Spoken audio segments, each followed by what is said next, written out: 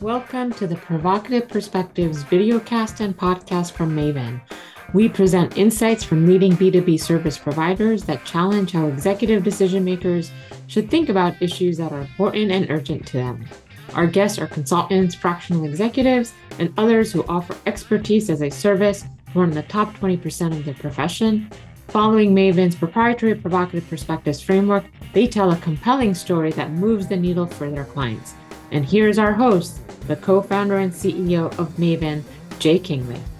I'm Jay Kingley, co-founder and CEO of Maven. Welcome to our show, where our guests share their provocative perspective on what their target market is missing out on. I'm happy to welcome Will Dukes of Sales Partners Florida. Will is based in Orlando, Florida. Will is going to talk to us today about why attorneys struggle to get clients consistent with the quality of their legal advice and service. I'm Will Dukes with Sales Partners. Let's talk about why great attorneys struggle to get great clients. Law school taught you how to be a good attorney and help clients solve legal problems. And I bet one of the reasons you started your firm was so that you could make a difference for your clients. Yet you either lose clients that should be working with you to that big firm that is going to just charge them twice as much and stick them with a first-year associate that makes them go through a paralegal, or to that jackass that barely made it out of law school and had to take the bar 4 times to pass. You're dedicated to justice, but client acquisition just isn't just. It is insanely frustrating to be as diligent as you are, only to have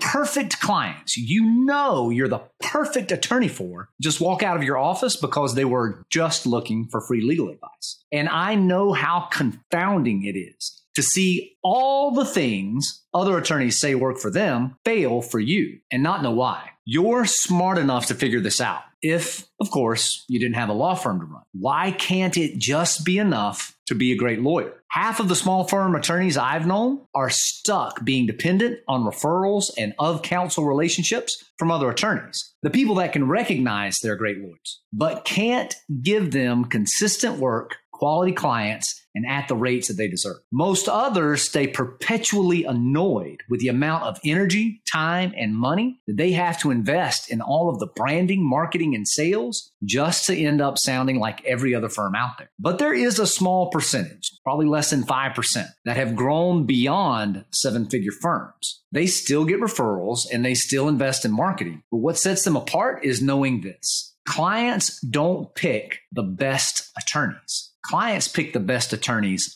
for them. And those are 2 completely different standards. Not understanding that difference is why so many attorneys have websites that read like resumes and consultations that sound like auditions. They think the client has to understand that they're the best attorney out there. But the reality is, you'll be the best attorney for the client from their perspective when you're the one that understands them. That's when you go from being an attorney to being their advocate. When they understand that you're not only capable of helping them, but that you want to help. All the rational explanations around your track record, skill, and expertise still matter. They're just secondary. And this simple misunderstanding of decision metrics is exactly why your branding is forgettable, your marketing sounds like everyone else's, and people leave your sales consultations in more uncertainty than when they arrive. If you want to stop feeling like you're constantly auditioning and start closing more of the kinds of cases that you want to be working on, there are a few things that you need to do. 1, know who your best clients are.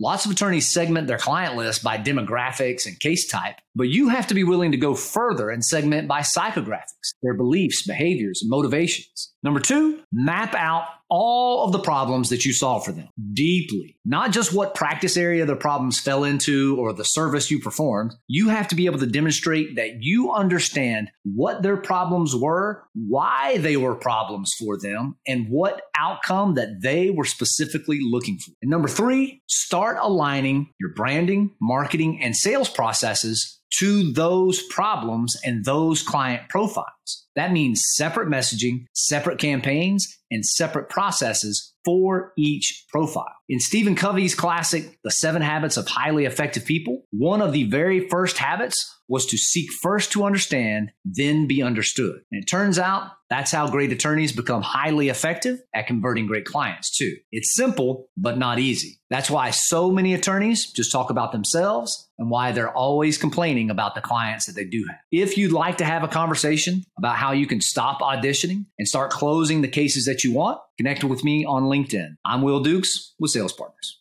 There's nothing like a great turn of phrase to drive home the importance and the insight of a great message. And Will, your turn of phrase in talking about attorneys, where you say you're dedicated to justice and yet client acquisition is not just, really hit home. I think any attorney out there, and probably well beyond attorneys to any professional, takes great pride in what they do for their clients. They've gone to school, they've apprenticed, they've interned, and they have practiced at being great at what they do. And yet, so often they think that when it comes to client acquisition, that is sufficient. And absolutely, it's necessary. No one wants to work with someone who's average. But in and of itself, that doesn't get clients through the door. And I think the things that you're talking about, the how to position yourself, how to message yourself, how to make it about the client and not about you, I think is absolute gold. So thank you for sharing that. We're now going to take a quick break. And when we come back, we're going to learn a bit more about Will. Consultants and other providers of expertise as a service lose too many sleepless nights worrying about where their future clients and revenues are going to come from. You've been told over and over that if you want more clients, you have to do more marketing, more networking, more LinkedIn outreach, more email blasts, and even hiring appointment setters to do more cold calling. What if instead you could get more clients by doing less marketing? Maven works with its clients to generate all the referrals they need to not only be fully booked, but to have a pipeline that takes the worry away on where their future business is coming from. Maven's The Referability Edge do-it-with-you advisory service takes you from random acts of marketing to powering your business with referrals, and even all the way to becoming remarkably referable, where you go from doing the work to a highly compensated CXO whisperer. So email j.kingley@referabilitymaven.com to schedule an introductory call to learn more. Welcome back. We're talking to Will Dukes of Sales Partners Florida. Let's find out a bit more about you, Will. And let's start with, share with our audience the pain points you solve for your clients and why they need you to get rid of the pain. There's a few around that, but you kind of hit it on the head there with the attorneys that know they're doing a good job. They're really good at the practice of law, and they go out and start a firm on their own, either because they kind of had that entrepreneurial bug, or maybe it was just out of necessity. And I have clients that were in practice for 6, 7, 8, 9, 10 years, and they were just stuck, and they were still struggling to get by, and they were just frustrated in not being able to grow their firm, and just being a good attorney wasn't enough. And so how do they shift their messaging, and how do they look at branding, marketing, and sales from that strategic standpoint where they still feel good about the messaging? They don't feel like they're selling out to all the latest tactics, and they don't feel like they're having to chase that, because the next pain point would be when they've tried to go and do marketing, they've got 10,000 different vendors trying to pitch them the latest, greatest thing on what's going to grow their law firm, or this technology, or this ad tactic. And all those things can be good and fit, but they have to be laid in the right place, and they have to be done at the right time. If you're a very small firm, some things just aren't going to work. Having someone that can come in and really understand where they're at, what their goals are, what they're trying to accomplish in their firm, and help them to lean on their own strengths and the ability to educate their potential clients and get them to a place where they build that trust and credibility and have the processes to effectively be able to convert them into clients. So everything is aligned, and we're not leaving any of those pieces off the table. Those are really the pain points that we help our clients solve. Well, as you mentioned, being great at what you do is necessary, even if it's not sufficient. I mean, who wants to hire an attorney who's mediocre at the practice of law? Likewise, who wants to hire someone who can help them with their marketing and sales and bring those clients in the door who's not any good at it? So the obvious question for you is, what makes you great at what you do? So if we get down into the, just kind of those core characteristics that come, if you look into my background, like when I talk about client cultivation or being a sales farmer, that's not a gimmick. Like I grew up on a farm, so being able to look at things from a systematic process of step one, step two, and everything has to connect and work to produce a result at the end. I mean, that's something that is I'm pretty almost born intrinsically with, but definitely grew up and developed around. And then going off later in my studies, I almost became a scientist. So I have a very analytical and data driven approach. So it's not just about, all right, I've got a wild hair. Let's just think and do this. All right, we can go do some experiments, but let's test and actually have measurable data and come up with results, things that are going to lead us to the next step and be able to do that in a systematic process. But ultimately, before I got into business on my own, I was a teacher and an educator. And that came out of just a realization, recognizing that is my core identity and my ultimate gift and skill set is just that ability to be able to educate. And all these things tie into together. And so when I went into business, helping people with sales and marketing, ultimately it's about strategic communication and helping those potential clients get from point A, which is this place of uncertainty, to point B, which is this is definitely the right person for me and the best attorney for me and my situation. And that is ultimately a communication and an experience process leading people through that. And so it's what has led to my success and my client success through that has ultimately just been the culmination of my life experience and the application of it into helping them solve their problems. Farmer to scientist to teacher, now to marketing and sales, a tremendous career path.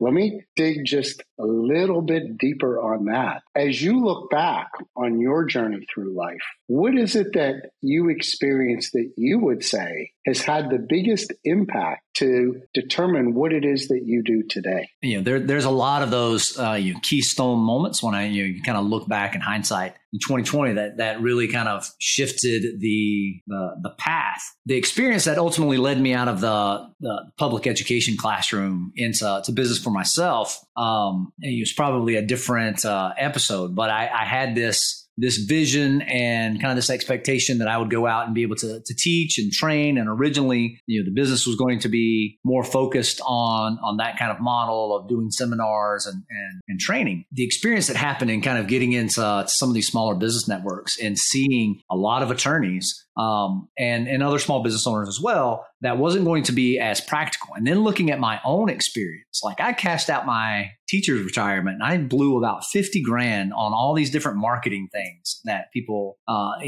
presented or as it was the way to go. Like I was really good at being a teacher, as an educator, as a trainer, put me up in front of the room all day long. But when it came to actually promoting my business, that wasn't enough either. And when I recognized that a lot of these other learned professionals like attorneys had the similar problem, there became that resonance there that allowed me to come in and really show the empathy with what they're dealing, because it sucks to go through that much education, put in all the experience, get the accolades, and be able to show that you're an expert at what you're doing and have that dedication to providing great results for your clients, but just be kind of passed over or not know how to communicate that message in a way that causes people to take action. So through my own journey through that and through working with clients over the last 12 years or so, that's really what's kind of developed out of this and led us to where we are today. Well, in my experience of dealing with all different types of attorneys,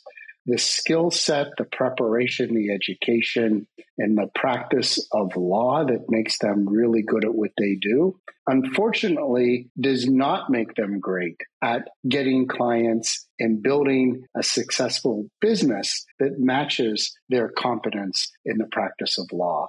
you have laid out, I think, quite clearly their challenges, but more so how they need to change their thinking, how they need to embrace a different way of looking at clients and making sure that they understand that clients are really choosing them not because they're the best attorney at a given practice area, but because they are the best attorney for that client. So I am sure that you're going to hear from a lot of attorneys out in the audience wanting to continue the discussion with you. And we've put Will's contact information earlier in this video, so I encourage everyone to reach out. This is the most important thing. I always say, job one, if you have your own practice, is making sure you have clients. Because if you have no clients, it doesn't matter how good you are at what you do if there's nobody who can take advantage and benefit from what it is you do.